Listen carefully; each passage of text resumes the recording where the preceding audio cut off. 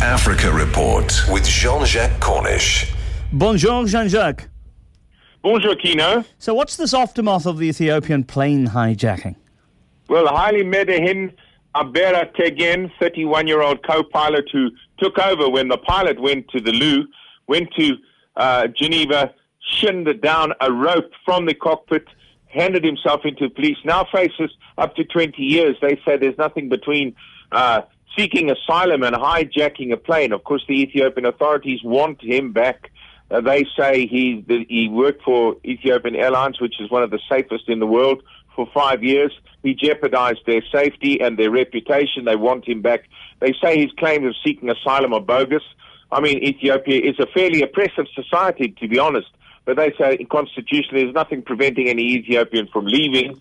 So it's going to be a bit of a wrestle between the Swiss authorities and the Ethiopians.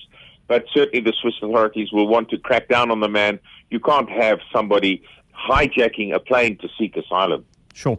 Now, the CAR, I mean, it's very worrying stories there. Children getting maimed, some of them getting beheaded, and the CAR asks French troops to stay.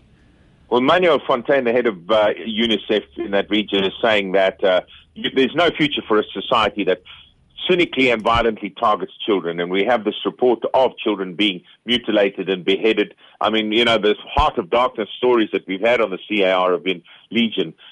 Catherine Samba-Panza is saying French troops should stay there. They had a short mandate, but she wants them to stay until the elections early next year. And I see North African Political Union. Why is it not working? People have been wanting this. The Maghreb Arab Union, with its GDP of $430 billion, 90 million people, it's Morocco, Tunisia, Algeria, Mauritania, and Libya. They met, but they're not getting on because, of course, between Morocco and Algeria, there's a standing battle over Western Sahara. Morocco supports the Sahrawi, who are under occupation by the Moroccans. The border between those countries has been closed since '94. Mauritania yesterday joined us. G5 of Africa, with 5 countries in the Sahel, that region underneath the Sahara, that semi-desert region. And so Mauritania, whose president is currently president of the AU, is working hard at groupings, and they do want the Maghreb Arab Union to work better. JJ Cornish there with your Africa Report. Thank you, JJ. Your time at